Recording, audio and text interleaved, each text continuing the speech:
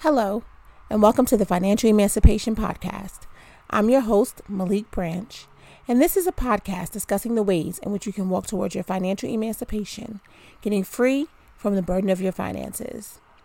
Welcome back for another episode, and I want to say happy June. We are in a new month. We are hitting the 6th month of the year, which means we're getting to the halfway point of 2019. Sometimes the halfway point can be both scary and motivating. When you think about it, you kind of like you're halfway through the race. So the race of getting through 2019 is you're either halfway done or you're halfway there. Like, it's a really kind of like the way your perspective, how you think about it. But the reality is, if you have goals for 2019, you still have time to achieve them, which is very encouraging. And if you've been on your goal attaining, if you've been working towards your goals this year, hopefully, you feel like you're on your way and 2019 is feeling like a breeze for you. That's my hope for everyone, of course. And if it's not feeling that way, you still have so much time to change it, shift it, make some different decisions that'll help lead you in the direction you're trying to go in.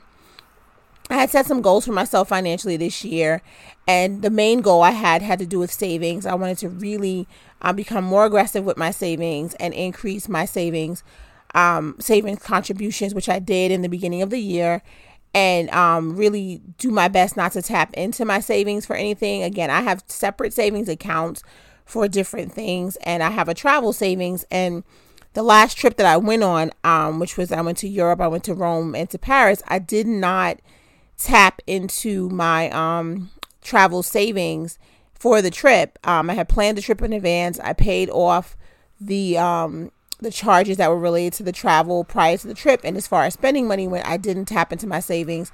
I just pulled money out of my regular accounts.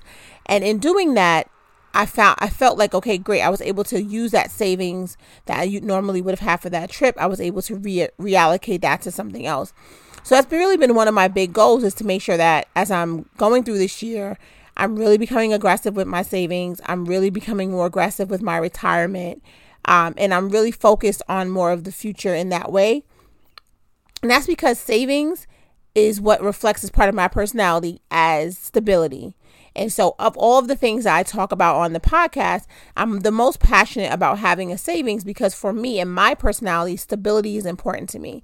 Stability is more important to me than fun, than festivities, than celebrations. Stability is what is important to me. It's what makes me feel safe enough to move forward with any other aspect of my life. So if the underlying of my finances is unstable, meaning I don't have anything to fall back on in case of an emergency, I really truly can't function. And so that is why I make savings a priority for myself personally. But it's also, if you listen to the podcast, it's the thing I speak most passionately about, because I always say savings will save you.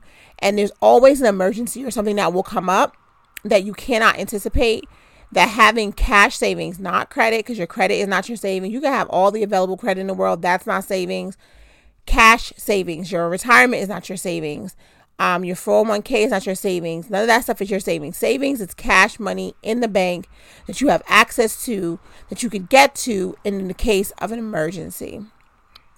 And while all those other things are money in which you are saving in the technical term, they are not the savings I refer to when I say that you should have savings. So savings for me goes along the lines of an emergency fund, a place in which you can go to and access cash in case of an emergency, or in case of something coming up that you then need cash for.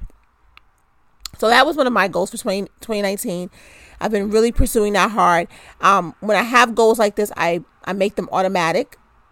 That way I don't have to kind of keep up on it. I shifted in the beginning of the year. I changed my contribution to my savings like around January 15th, and I haven't looked back since.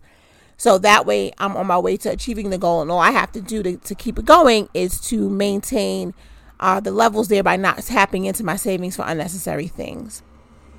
And so I just wanted to encourage you that if here we are in June and you're feeling like a little discouraged because you feel like, okay, we're hitting the halfway point and you haven't been able to address your goals Don't fret. You have much more time. You have time and you have the ability to refocus what you're doing. You know, it's hard sometimes when you have a lot of other things distracting you. And the summertime can tend to be a time when you can regroup and restart. You can kind of Control-Alt-Delete, start over, and really begin a process. So if you need that this summer, do it. You know, if your focus has been because you have children, they've been in school and you've been dealing with that, and the summertime gives you a little bit of a reprieve from that because there's camp and it's a little less intense, utilize that. If for work for you, summertime is a little bit of a downtime, people on vacation, things not moving as fast, take advantage of that. You know, take advantage of the moments where things may just be slowing down just as a little bit for you and refocus that on yourself. Because doing things for yourself and your finances is self-care. I know we have this huge culture of self-care out now, and it's a good thing because people should take care of themselves. Some of it is a little bit of bullshit, and some of it is just being hyped up for the purposes of people selling things or selling experiences. But really and truly, there are things that are self-care that go beyond, you know, a spa day and stuff like that. I mean, paying down debt is self-care. Taking care of yourself financially is self-care. Focusing on your finances is self-care, and making sure that you feel financially stable is definitely a mode of self-care. So, you know, do that in these months as the time kind of slows down a little bit in the summer. And if it does for you, I hope it does for you. And if it doesn't, you know, whatever time of year that kind of gives you a little bit of a slowdown, use that opportunity to focus on the things that you haven't felt like you've been able to focus on all year so that you can achieve the goals that you set out for yourself. You know, it's really challenging to deal with your finances. I say this all the time. It's the reason I have this podcast. It's the reason why I talk to people about money. It's the reason why I want this movement of financial emancipation to be something that people are constantly thinking about. It's because your finances are a pivotal part of your life. As much as we would like to make things seem like money doesn't have that much power, it does. Because money can buy you freedom. We talked about this on the last couple of podcasts, that money can buy you freedom. And it can buy you freedom. At one point, it could buy you freedom in America as a Black person, technically. Like, technically, your freedom could be purchased. But what money does is it allows you the freedom to live your life without the same restraints that come when you are struggling to make ends meet. And so finding a way to find your financial freedom, your financial emancipation, is critically important to finding freedom in your life. And so there's so many different ways. You'll hear different podcasts. People will talk about and focus on different things. Last month was Mental Health Awareness Month. And if you talk to someone who's a clinician, they'll talk to you about all the ways that you need to work on your mental health, which will then be as the core of your center of your life, so that all other things can operate in a space that is helpful and that you're enjoying your life, right? If you speak to someone who is a health expert or a health and wellness expert, they will tell you that the center of your life, the center of the focus, is what you eat. And if you work out and take care of your body, you'll notice other things in your life. If you speak to someone who's spiritual or who's a religious person, they'll tell you the same thing. You can always find a center, right? One thing that will be the thing that will make your all other aspects of your life better. All other aspects of your life will improve when you focus on this one thing. For me, that is your finances. And I've said this over and over again. It's because your finances are a pivotal part of your life. From my perspective, it's a pivotal part of your life because it feeds everything else. I mentioned this last month, is that when we're talking about mental health and taking care of your mental health, there are many of us who need therapy. I don't know a person who doesn't need therapy except that they've already gone through therapy. I say this all the time and I'll say it again. My own therapy was the best investment I've ever made in myself. I topped that over my school, over my education, over any other dime I've ever spent. Going to see a therapist, I went for 1 year, took a break, and then went back for another year. So a total of 2 years I spent in therapy, one-on-one weekly therapy. The best investment. And it was expensive And as far as it was an expense that I had to incur because I needed to, right? So I was spending about $400 a month on one-on-one weekly therapy, and I needed it. I needed it to deal with some long and overdue grief. I had very much unresolved grief from the death of both my parents. I had to deal with boundary issues of understanding how and when to implement boundaries, and learning how I was implementing boundaries because I didn't understand, as my mother would tell me. She told me from when I was very young, I only see the world in black and white. And she told me, I was about 7 years old, and she said, you only see the world in black and white, and the world is full of shades of gray. And I didn't understand it then, and it took me going through therapy to understand it, that what she meant and what she was saying. And it was very factual, that because I only saw life in black and white, I only had two ways of behaving in relation with other people. I was all the way in, or I was all the way out. There was no middle ground. And so I had to learn that. And so I spent $400 a month to work through those issues. And I bring that up because I had to make very much a financial sacrifice to do that. And if I had not had the money to do it, I wouldn't have been able to do it. That's just the facts, right? I needed it. It was essential to who I am today. It was essential to saving me from kind of feeling or lingering in a lot of negative space. I needed that. And I was able to have the freedom to make the choice to say, I'm not going to do X so that I can do this. But I was able to make that choice because my finances were in a place and space where I could do that. And so in order to get my mind right, my heart right, my spirit right, I had to spend some money to get the mental freedom that I needed. And that's my point about where money becomes central to your whole life. And having $400 a month for a year, right? And then another $400 a month for another year. It was costly, but for me, it was worth it. It was necessary. It was life-saving. It was essential. But there are people who have necessary and life-altering needs as it relates to therapy, as it relates to medical care, as it relates to anything, and they can't get it because their finances don't allow it.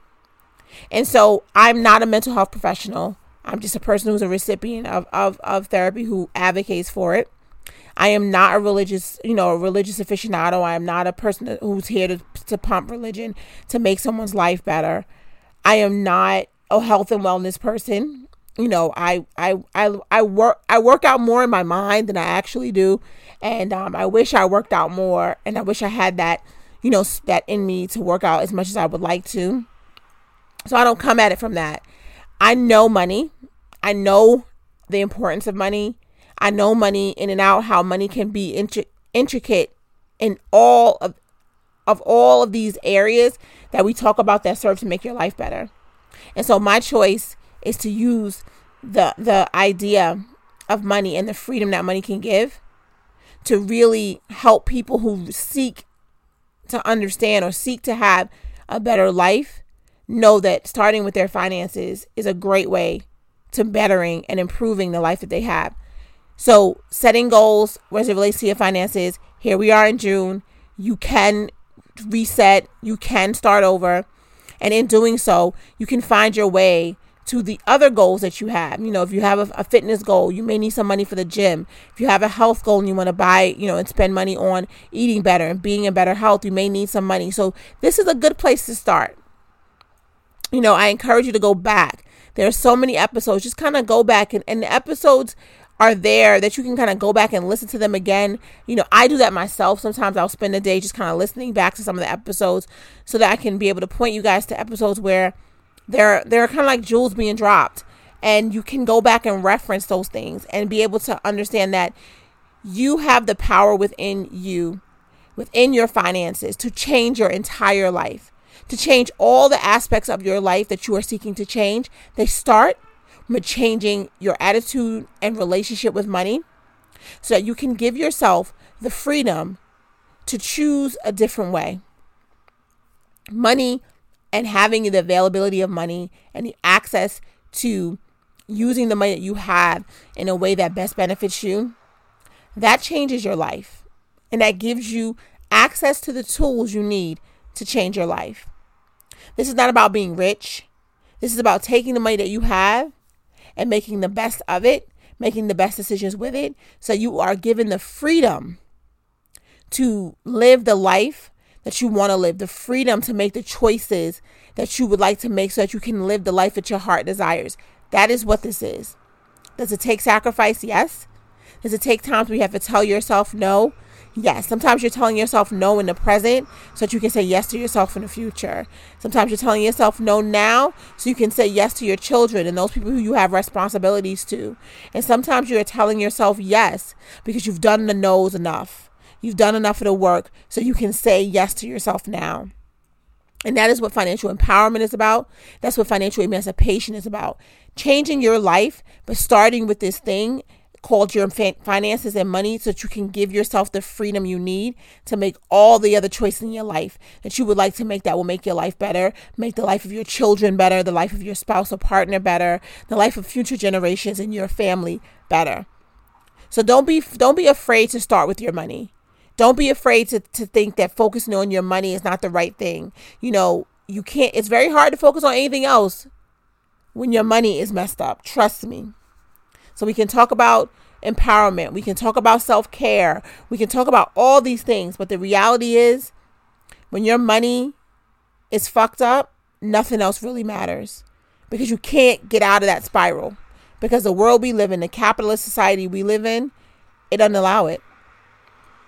So I'm here so that we can get our finances in order and be able to go forward into all of the things that will make our lives better the way in all the different directions and ways in which we seek it.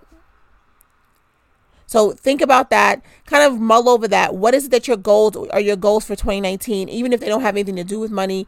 How does money play into those goals? How does money allow you to achieve those goals faster? And what can you do? What role can you play? Because there's no fairy going to come down and sprinkle some money on you so that you can then achieve your goals. What role can you play in the money you have right now, the income you have, in order to get you closer to your goals for 2019? Because here we are, it's June, and we're heading towards the halfway point.